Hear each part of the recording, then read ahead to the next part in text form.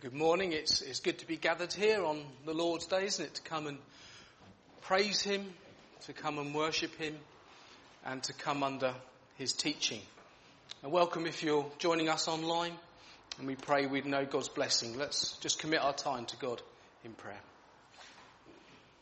Father God, we ask that as we gather in your name, that you would be with us. We ask that as we come on your day, you would give us a rest from any distraction from the week that's just gone or the week that's coming. And we pray that we will be able to truly worship you because of what Jesus has done. Amen. We're going to start with a short reading from Psalm 119. John is moving into Luke 20 today, and I've often marvelled at the way Jesus answers those round about him. And I thought I'd just focus our mind to look at verses 97 to 104. So 97 to 104. And this is David as he writes, "Oh, how I love your law. It is my meditation all the day. Your commandment makes me wiser than my enemies, for it is ever with me. I have more understanding than all my teachers. For your testimonies are my meditation. I understand more than the aged, for I keep your precepts. I hold back my feet from every evil way in order to keep your word. I do not turn aside from your rules, for you have taught me. How sweet are your words to my taste, sweeter than honey to my mouth. Through your precepts I get understanding. Therefore, I hate every false way." And we acknowledge, don't we, that it's God who is our teacher. Well, just before we sing, we've just got a few notices. One is on Thursday, we have our anniversary service, and John Benton is coming to preach to us. The service is half an hour earlier for a Thursday, so it's 7 o'clock, not 7:30. And on next Sunday, we are hoping to sing after the evening service, so we're starting that service half an hour earlier too. So 6 o'clock for Sunday evening. And just one final thing is, we now can use the Bibles at the back of the church if you so want to. So the Bibles are available to use. Just ask that if you use one, you can pop it on the tables at the exit as you leave, just so they can be quarantined, ready for next week. So Bibles are available for those who would like to use them. Well, let's come in our worship to God with our first hymn, which is, "Be thou my vision, O Lord of my heart. Naught be aught else to me, save that thou art. Thou my best thought, by day or by night, waking or sleeping, thy presence my light." Let's stand as we worship.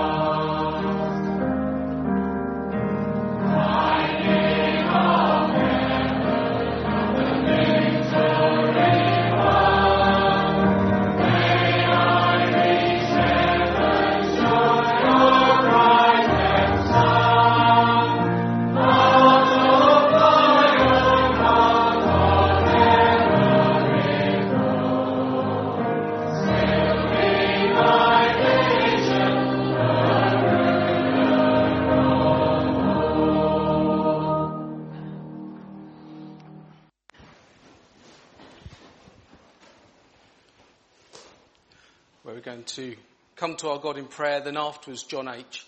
is going to come and do the children's talk. Well, let's pray to God.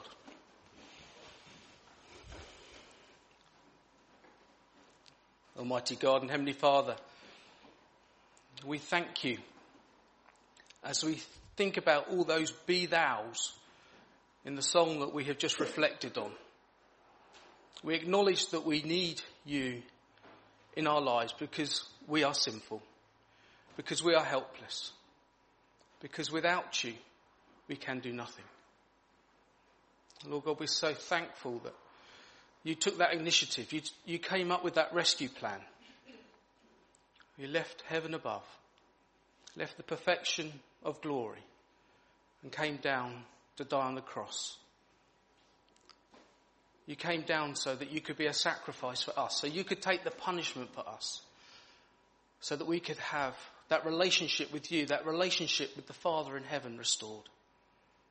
And we thank you for your willingness in doing that. And we pray that you would draw us closer to you. We pray for the work of the Holy Spirit. We pray that he would be active in convicting our hearts of sin.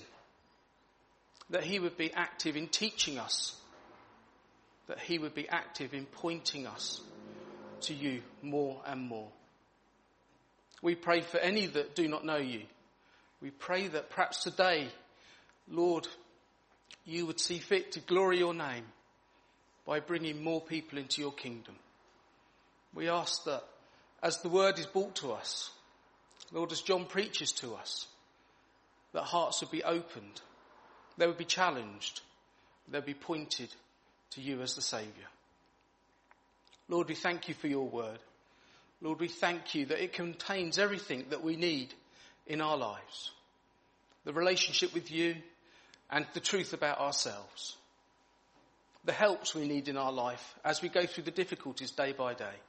The thanksgiving that we can give as we have joy in a difficult world. But we pray as we read your word day by day, Lord, in the quietness of our own homes or wherever we read it, we ask that you would speak to us through it. We pray that your word would be changing our lives. As we've read in that psalm, being able to read it and meditate it and love it. And then you teach us. Lord, you make us wise through it. And we pray that you would make us wise through your word and not make us worldly wise. Lord, we thank you for the opportunities that we have to teach your word. Whether it's through the Sunday school that's just happened, we pray for that. We pray for the rooted. Lord, whether it's opportunities in the old people's homes with our older friends, we pray for John Martin as he speaks later this week. Lord, we pray for John Benton as he comes down on Thursday. Lord God, we thank you for the anniversary. Thank you for all those years, Lord, that the word has been faithfully preached, that you sustained us. You supplied us with people able to expound the word and to bring it to us. And we pray that you would continue to do that. We pray that the word would continue to be preached from here for many, many years to come. Lord God, we want to thank you for those who do preach the word. We thank you for Mark and for John here. We pray you'd bless them. Help them as they study and prepare. And we pray that we would be blessed as you bless them. Father God, we acknowledge that as we live in a sinful world, there are many difficulties. Lord, and we are thankful that you encourage us to cast our cares and concerns on you. And we do so, and we pray for those who are struggling, whether it be mentally, whether it be physically. Lord, we pray for the continued success of the COVID vaccine. And we pray that life would return to normal. Lord, we thank you for the help given to scientists, for the help given to develop it. We thank you that it seems to be working. But we remember those who are in acute trouble at the moment. Lord, we commit to you Paul and Becca Feasy and their little one Libby up in London. Thank you that you are being a strength to them, that you are comforting them. Thank you that you are giving them peace. Lord, we pray you'd help the doctors and the nurses as they seek to find out what's wrong with Libby. Thank you that they are narrowing it down, but we ask that your healing hand would be upon them. Lord, we thank you that Ophelia is back home. Thank you that she is no longer in hospital. But we do commit Joel and Emma to you as they seek to look after a child that is unwell. Lord, we pray your strength in hand would be with them. Lord, we remember Sandra in Cyprus. We thank you for the opportunity for a friend to be able to go back with her to Nigeria. And we pray in your sovereignty that would work out. Lord, as we think of Cyprus, we want to rejoice with them for their baptism. Thank you, another soul has been saved. And we pray that you would bless the work of James and Rachel there, and many more would come to know you and come into your kingdom. Lord God, we do remember your church worldwide. We thank you that there are areas that are being really blessed and growing, but we remember that there are areas under extreme persecution. Lord, we pray for those who are facing persecution, and may they look to you for strength. May they see the suffering that you endured while you were here on this earth and realise that suffering glorifies you. But Lord, that's easy to pray for here. So we pray you'd strengthen them and that you'd be with them. Lord God, as we come again to your word, we pray that you'd be with John as he's with the children's talk. And again, we bring John Cowley to you as he preaches for the second time. In Jesus' name. Amen.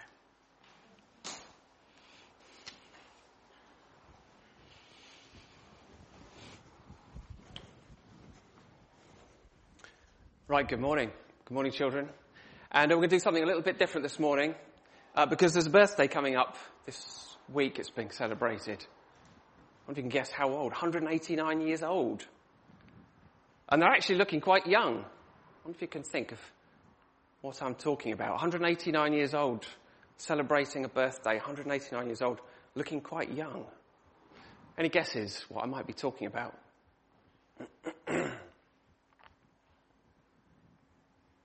No, I'll tell you. This church, 189 years ago, the gospel started being preached from this spot here at Forest Fold.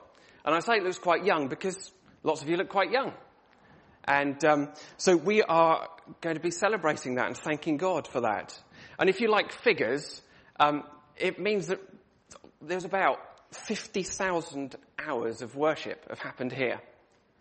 And so if we had a non-stop service starting now, day and night, all right, it would take 6 years nearly, a 6-year long service. We'd need a couple of third hymns for that, wouldn't we? That would be a really long service.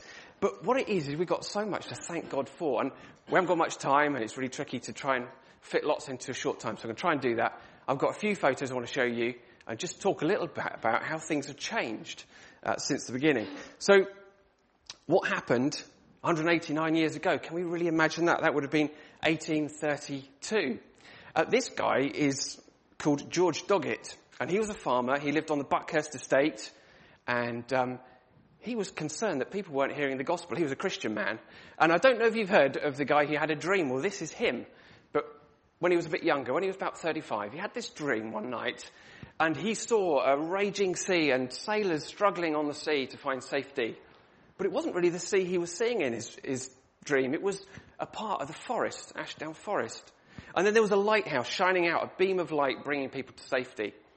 And when he woke up, he thought, I'm sure I know that place. And so he went and found the place, and it was here. And what was here? Well, there was an old barn, a thatched barn, a wooden barn with thatched roof. There was a couple of farmers' cottages, and there was a cowshed. And he realised that God was asking him to start a church here. So he cleaned the place out, swept it up, put some seats in, and he started getting preachers to come and preach the gospel. And the Sunday school used to be in the cowshed. That'd be an odd place to have Sunday school, wouldn't it? In a cowshed. What was Crowborough like? Well, it wasn't like a big town. It was mostly forest. And actually it was quite a dangerous place to live. Lots of the people were foresters. Lots of the people were farmers. And lots of people were very poor and just lived in wooden huts. And at night time, there was a lot of poaching going on. Probably from Pens in the Rocks, the big house. Buckhurst Estate, the big house there. lots of poaching, nicking animals at night, probably because people were so hungry. And there was lots of smuggling going on as well. So things would be imported into New Haven, and Crowborough would be on the way up to London, place to smuggle tobacco and alcohol and silk, so they didn't have to pay taxes for importing it into the country. And in fact, one of the preachers who came here, he came up from Brighton, and he said to George after the service, he said, I was really worried about this lot. I couldn't even get my watch out to look at the time because I was afraid that somebody might steal my watch off me. So imagine preaching to a group of rough old people like that. And so that's what it was a bit like.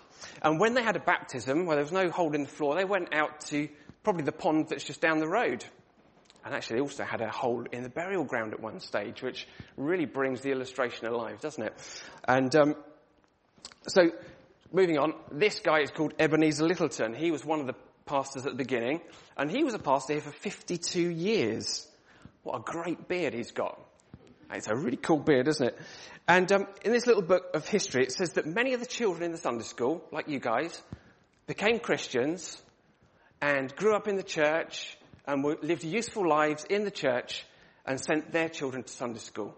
That's really encouraging, isn't it? That through all the 189 years, most of the time there's been a Sunday school here where children like you, were probably living in a very different time, were hearing the good news about Jesus. Yeah, so some of you are pointing up here, and that's where a lot of the memorial stones are to different people.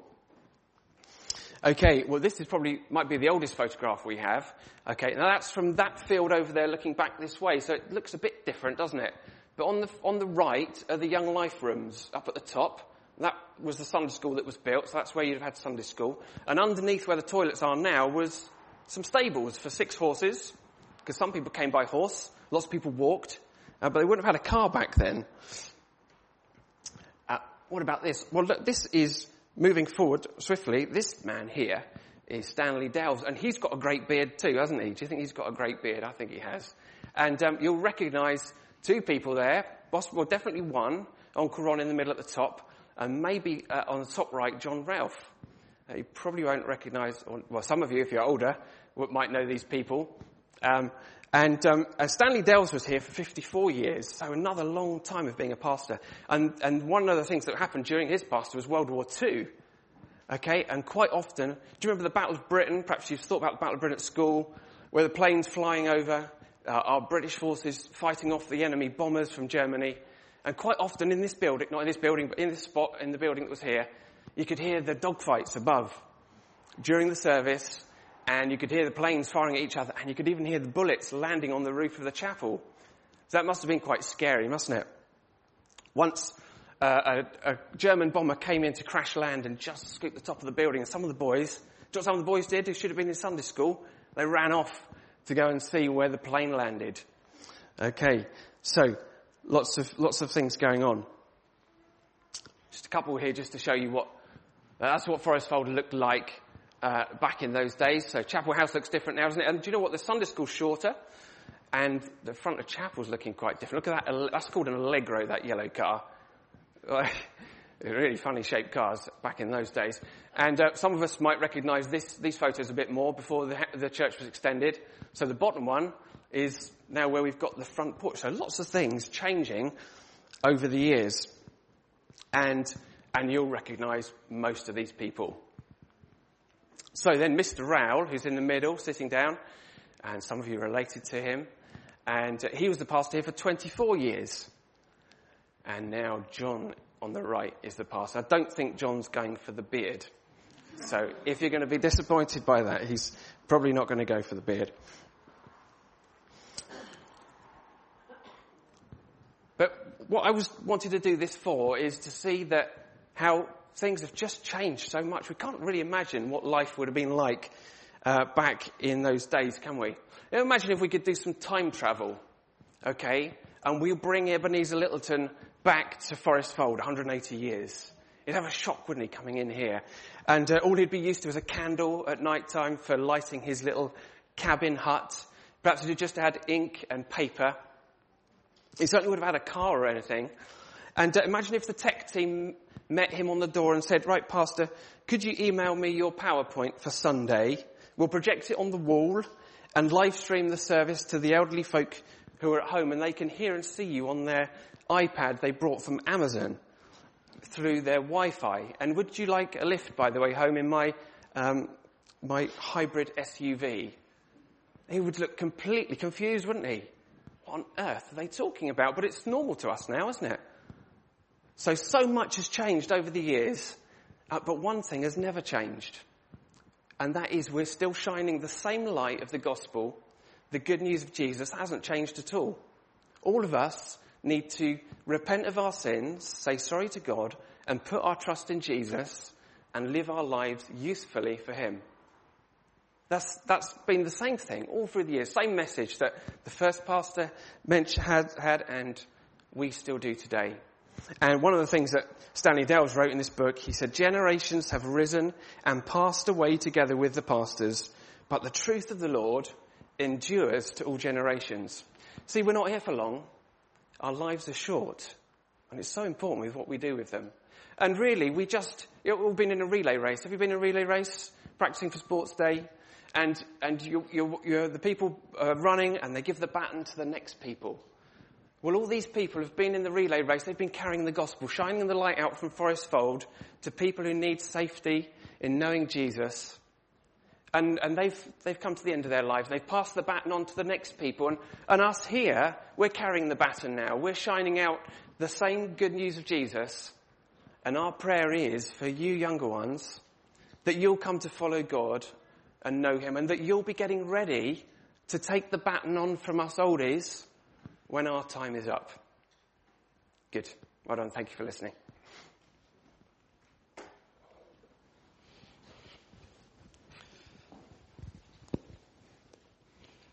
Well, we're going to come to that unchanging word now for our Bible reading this morning, which is in Luke 20. So Luke in chapter 20, and we're going to read verses 1 to 26.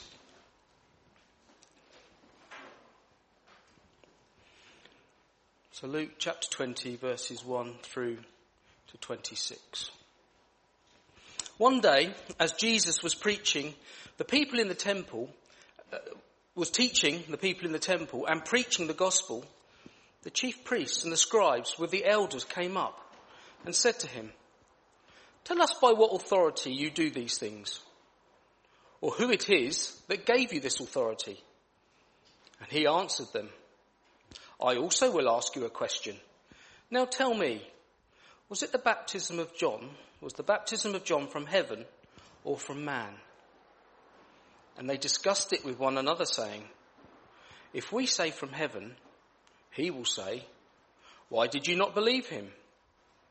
But if we say from man, all the people will stone us to death, for they are convinced that John was a prophet." So they answered, and they did not know where it came from. And Jesus said to them, "Neither will I tell you by what authority I do these things." And Jesus began to tell the people this parable. "A man planted a vineyard and let it out to tenants and went into another country for a long while. When the time came, he sent a servant to the tenants so that they would give him some of the fruit of the vineyard. But the tenants beat him and sent him away empty-handed. And he sent another servant, but they also beat and treated him shamefully and sent him away empty-handed. And he sent yet a third. This one also they wounded and cast out. Then the owner of the vineyard said, 'What shall I do? I will send my beloved son. Perhaps they will respect him.' But when the tenants saw him, they said to themselves, 'This is the heir. Let us kill him, so that the inheritance may be ours.' And they threw him out of the vineyard and killed him. What then will the owner of the vineyard do to them? He will come and destroy those tenants and give the vineyard to others." When they heard this, they said, "Surely not." But he looked directly at them and said, "What then is this that is written? The stone that the builders rejected has become the cornerstone. Everyone who falls on that stone will be broken to pieces. And when it falls on anyone, it will crush him. The scribes and the chief priests sought to lay hands on him at that very hour, for they perceived that he had told this parable against them, but they feared the people.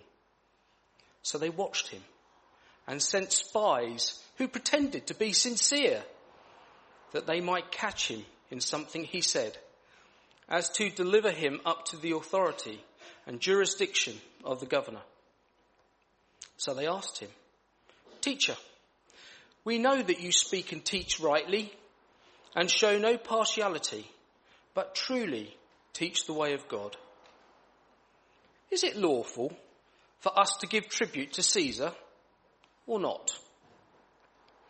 But Jesus perceived their craftiness and said to them, "Show me a denarius. Whose likeness and inscription does it have?" And they said, "Caesar's." And he said to them, "Then render to Caesar the things that are Caesar's, and to God the things that are God's."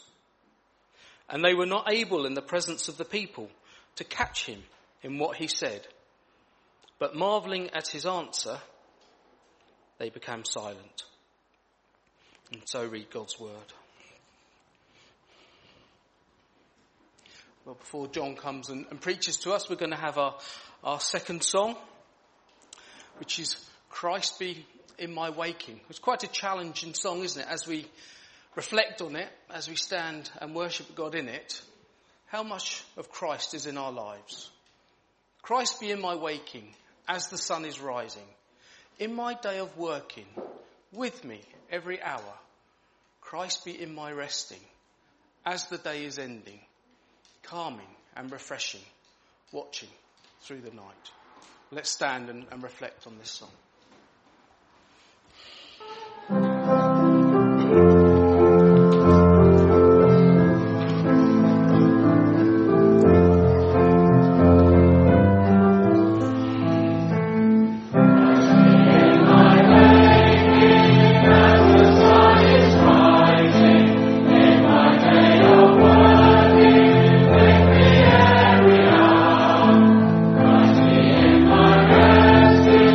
As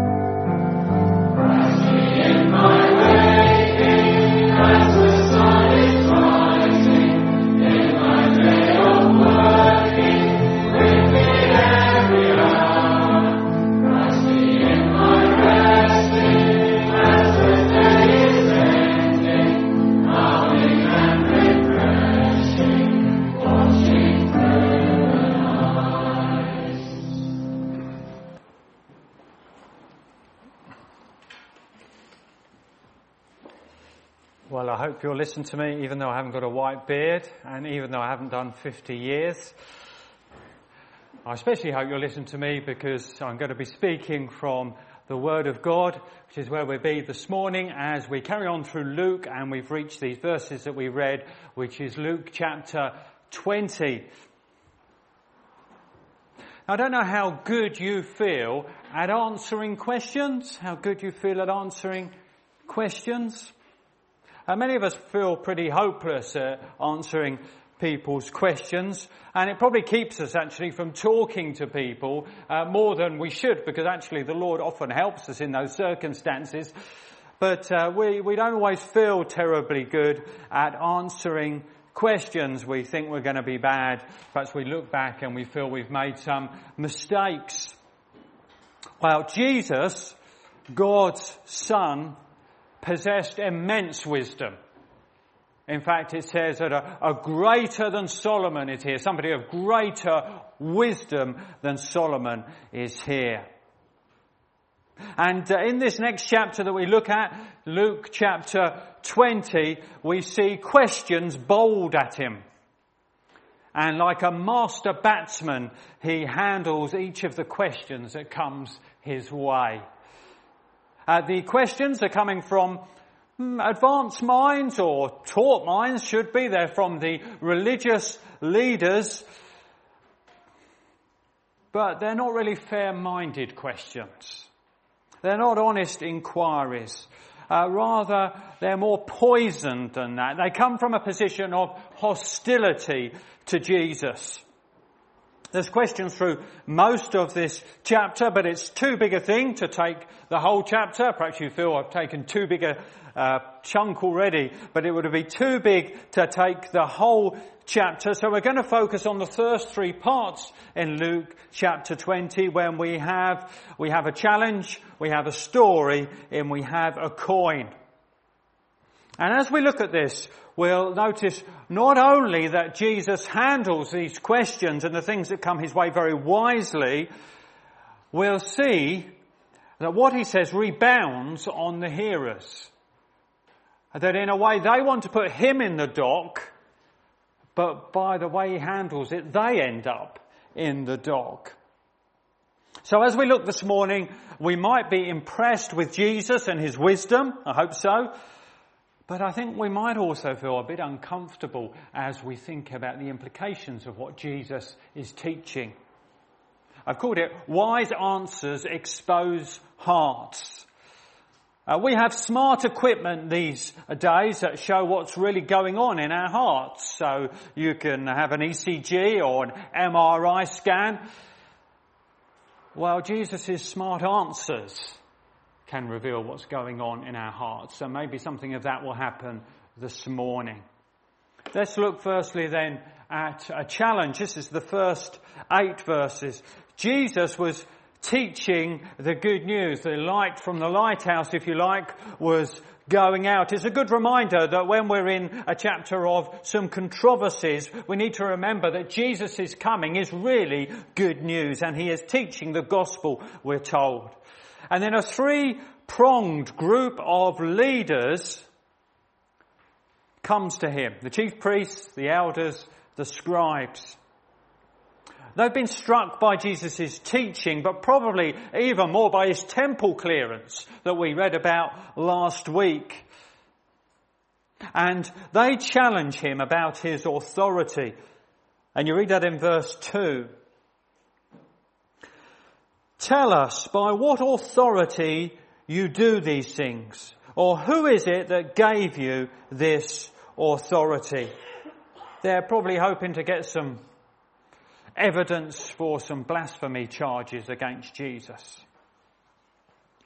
Well, a skill that I've yet to learn properly is to answer a question with a question. Can be really helpful to get people thinking more, to get them to understand why they're asking what they're asking. In fact, there's a book on it called Question in Evangelism. Jesus often does that. And where I fail to do that, and maybe you do, Jesus is a master of it.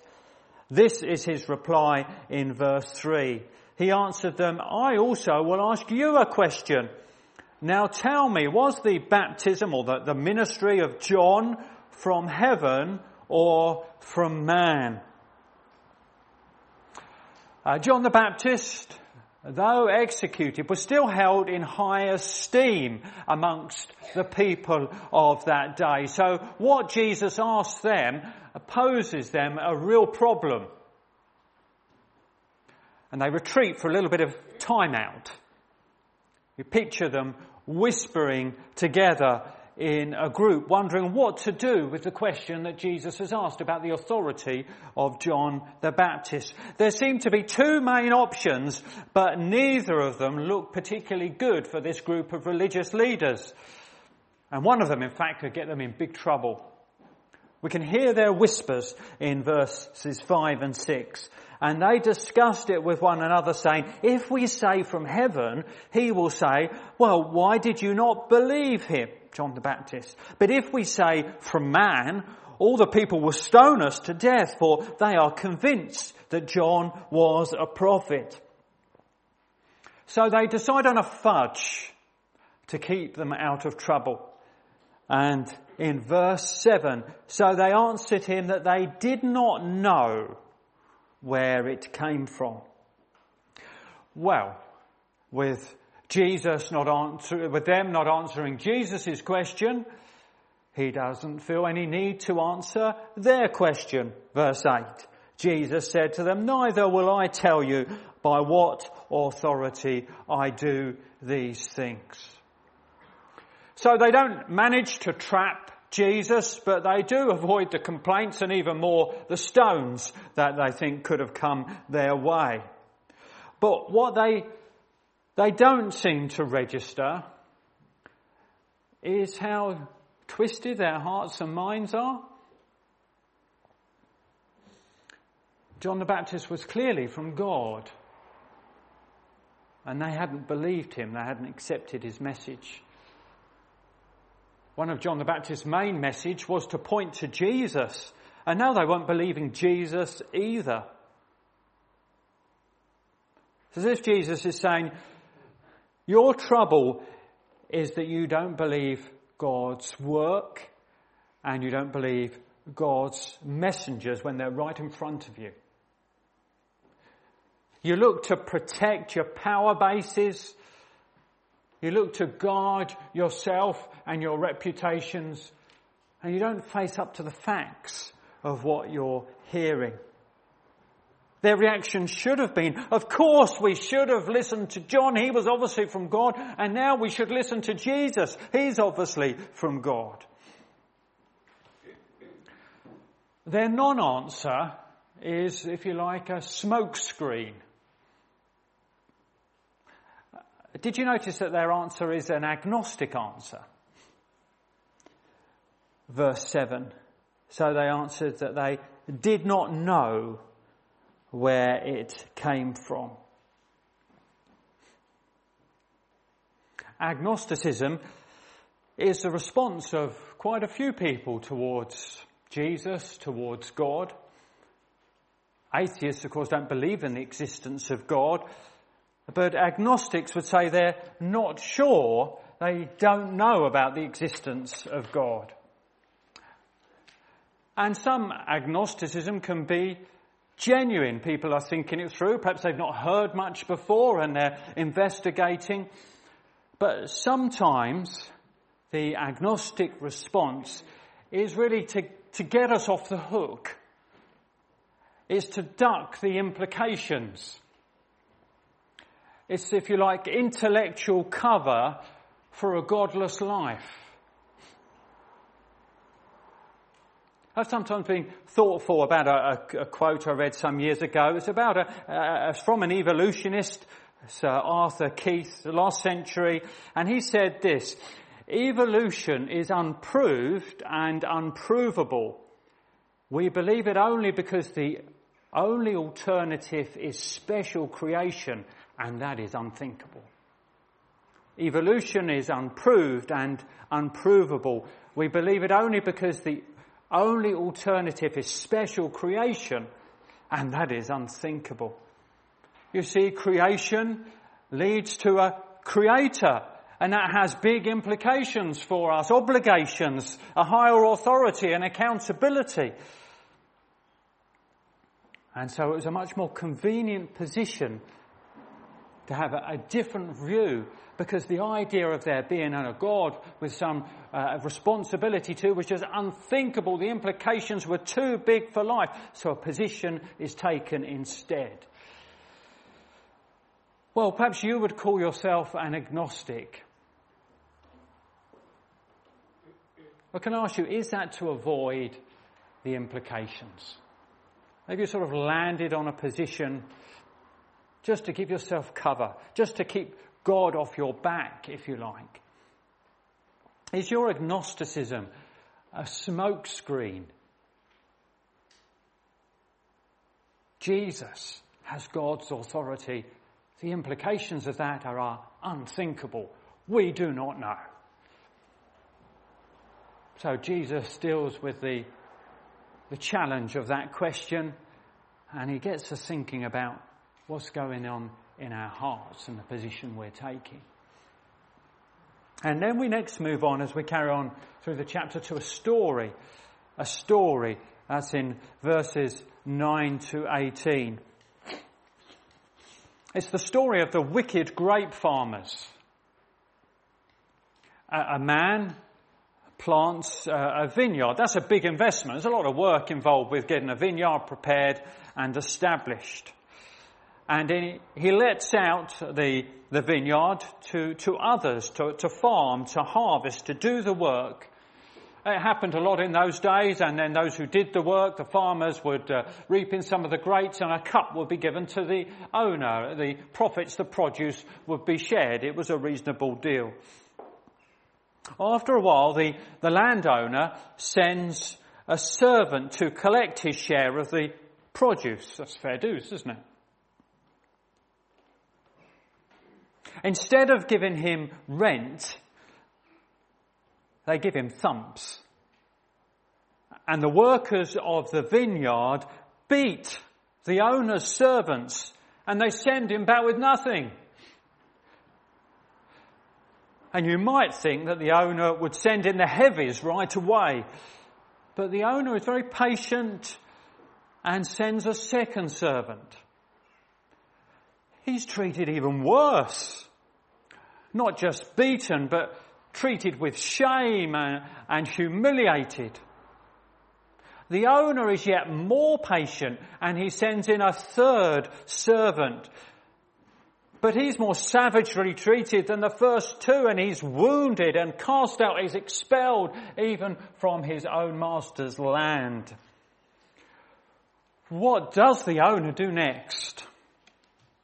Verse 13 tells us, the owner of the vineyard said, "What shall I do?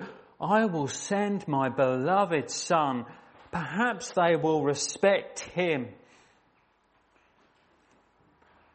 The picture is clear. You understand the story, the parable. God is the owner. Israel was his vineyard. That's part of the Old Testament imagery. We could say the earth is his vineyard. Where we are is his vineyard. It doesn't just mean this building, but being on the planet is part of being on God's vineyard. He's put us here to produce fruit. We should carry out our activities mindful of the owner and our sense of accountability, the one who made us. In the Old Testament times, God sent his prophets to Israel. His servants, they're called, with his message to the people. And they were badly treated, weren't they? Jeremiah was dropped into a muddy cistern and left there. Isaiah was cut in two. Zechariah was killed in the very temple itself. And now God's sending his son, his own treasured, precious son. Surely they're going to hear his son when he comes. I like it the way it's put in Matthew in one of the translations. Surely they will respect my son. Well, how do the tenants treat the son of the landowner? Do they respect his authority? Do they recognise his right? Verses 14 and 15. But when the tenants saw him, they said to themselves, "This is the heir. Let us kill him so that the inheritance may be ours." And they threw him out of the vineyard and killed him. And so they will with Jesus. They reject Jesus. They will throw him out of the city. It was outside of the city wall, as the old hymn goes, that they execute the Son of God. Well, with the rejection of his son, the landowner's patience in the story runs out. End of verse 15. What then will the owner of the vineyard do to them? He will come and destroy those tenants and give the vineyard to others. When they heard this, they said, "Surely not." And Jesus underlines this by putting together a group of stone quotes from the Old Testament. One that's talking about a rejected stone, which turns out to be the most important stone in the building. And the one about the way in which rocks can be used as a form of judgment and punishment. And as he tells them, he looks intently at them. This is a deadly serious point that he's making. Let's read those quotes in verses 17 and 18. But he looked directly at them and said, "What then is this that is written? The stone that the builders rejected has become the cornerstone. Everyone who falls on that stone will be broken to pieces, and when it falls on anyone, it will crush him." Well, you don't need a volume on interpreting parables to get the gist of what this parable's about, do you? And they realised that in verse 19. The scribes and the chief priests sought to lay hands on him that very well, because they perceived that he told this parable against them. It had a relevance especially to the Jewish people of the first century. They were rejecting the Son of God. They'd rejected the prophets. There would be judgment on them. Jerusalem would fall in AD 70. The gospel would go out to the Gentiles, to another group of people. But the parable holds beyond the first century. Sometimes it helps, doesn't it, to see yourself in your proper light by hearing a story in which you feature. And perhaps you see yourself in this story as you've understood what Jesus said. God has kindly given you so much. You've got a home, it's produce, the stuff from the supermarket. You have several meals a day, you have variety. You've got a nice patch where you live, many enjoyments, people that care for you. God has richly blessed you in his kindness and goodness. And yet, do you resent God having any call on your life and on your time? Maybe you've had warnings. You think of the loving Sunday school teacher and what she used to tell you. Or you think of the camp leader who put it straight in his talk. You think of your close friend who's got alongside you and said some things which should give you a nudge in a better direction in life. You've had gospel messages here maybe, or in another place of worship. Yeah, has it led to rejection?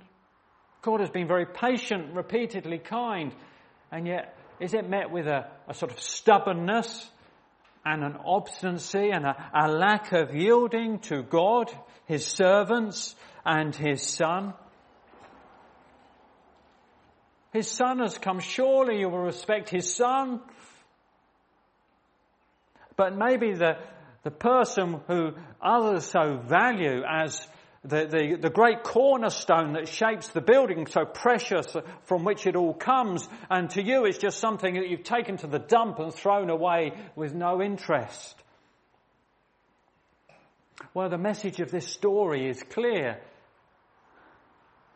That if our rejection of God, his messengers, his son, carries on, then there is a time's up. There is a judgment of the landowner. There is a time to give account. There is a time where his wrath will come to the surface. Does this speak into your situation?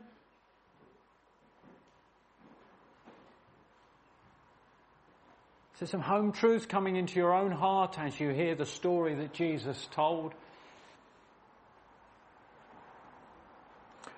Well then, as we move on, we also have a coin, verses 19 to 26. They're a bit more agitated now. They're keen to arrest Jesus because they feel that he's talking against them. But it's going to be difficult to do it directly because Jesus is popular amongst the crowd and they don't want a massive uproar and the Romans coming in on the scene. So instead they send spies to catch Jesus out. They're an insincere bunch. We hear about them in verse 20. So they watched him and sent spies who pretended to be sincere that they might catch him in something he said, so as to deliver him up to the authority and jurisdiction of the governor. In what seems to be a cunning plan, they try and catch him out by getting him to side for or against the Romans. This seems a brilliant idea, doesn't it? If he sides with Rome, the people won't like him anymore because they don't like Rome. If he sides against Rome, well, the authorities will be on his back. So in their gooey flattery, they pose another question, verses 21 and 22. So they asked him, "Teacher, we know that you speak and teach rightly and show no partiality, but truly teach the way of God. Is it lawful for us to give tribute to Caesar or not?"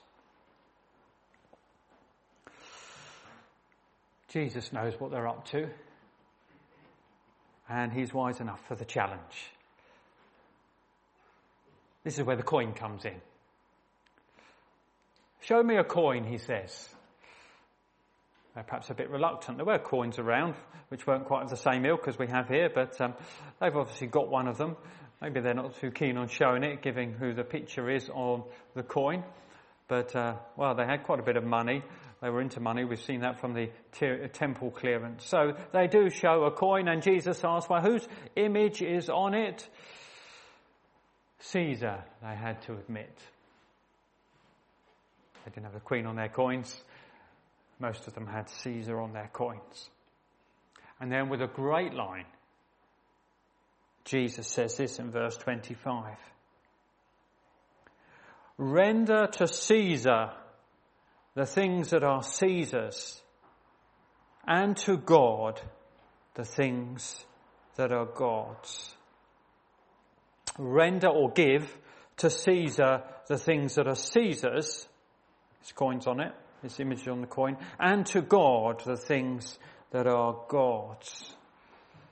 There's great wisdom in this short answer, you know. It avoids the trap. More than that, it gives a fundamental teaching about our obligations.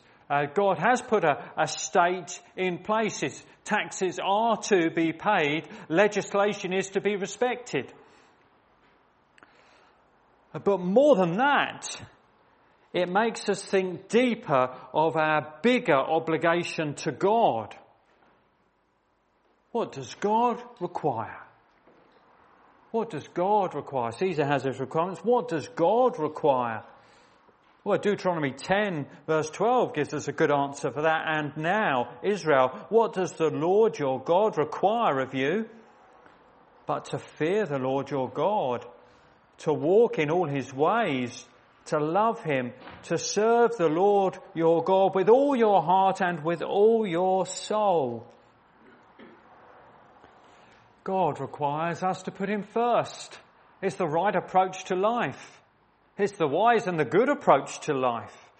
Our lives should be ordered by his wisdom. That's why we sung Christ be in my waking, thinking through the different aspects of our life and wanting out of love to have God acknowledged in all of them. And maybe we give the government what we ought to. And that's good. Maybe your PAYE is sorted out with your employer. Maybe you're genuine with your sort of self-assessment of your tax situation, or your VAT returns or whatever for your business are all good and in order, and that's good. Maybe you're an upright citizen before the law, and that's good. You keep to what's decided. Perhaps you've been admirable, maybe even impeccable with respect to the COVID guidelines. Maybe you're the best person in your street in terms of keeping to the guidelines. You're the shining image in your family in the way in which you've kept to the guidelines. And that's good. And it respects authority and it protects others. But what about your heart and life? What about your obligation to God, your sense of God, your living out life for God? You render to Caesar what is Caesar's, but have you moved on to render to God what is God's? You know, you were made not with Caesar's image on you, but you were made with an image on you. Let's go back to the very first chapter in the Bible. This is a foundational teaching in many ways for some of the current debates. So you'll hear that by the way the verse ends, but we're concentrating at the start of the verse. Genesis 1:27. So God created man in his own image. In the image of God he created him. Male and female he created them. You have God's image on you. You are made in God's image. You have a way of thinking, an ability to respond, a spiritual dimension, a sense of justice, a conscience. There's all sorts of things that God has done which mean that you're made in the image of God. Do you give yourself to God?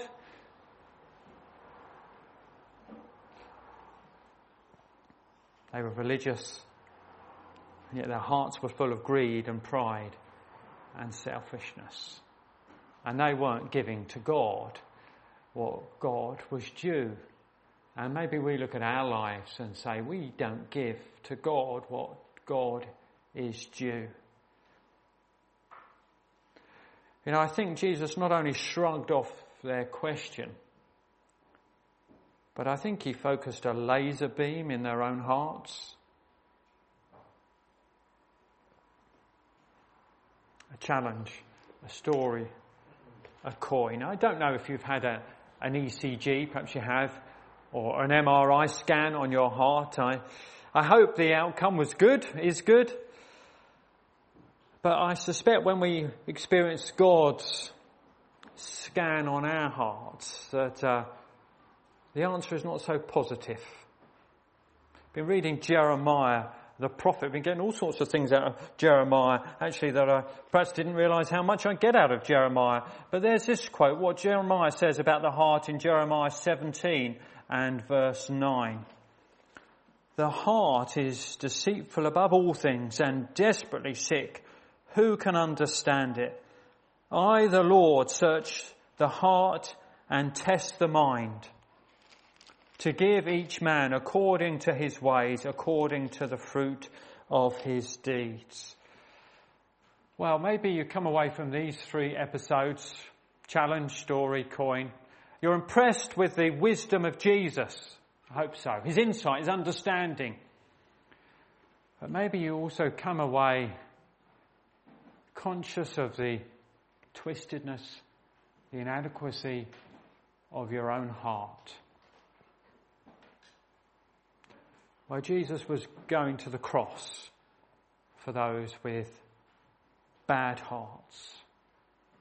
There is a place of cleansing for those whose hearts are wrong and deceitful. And I think you might hear a bit more about that this evening as Mark leads us into 1 John 1 and the first couple of verses of chapter 2. Well, I hope amidst covering quite a big passage that you've been able to understand it, reflect on the wisdom of Jesus.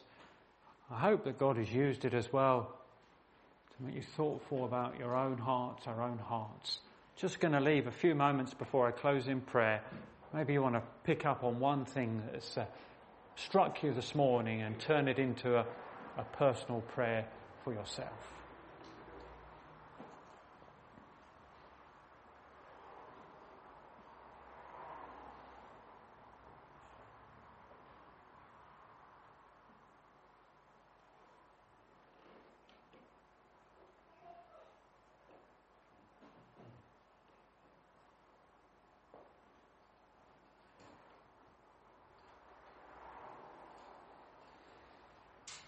Oh Lord, we do thank you for the wisdom of Jesus,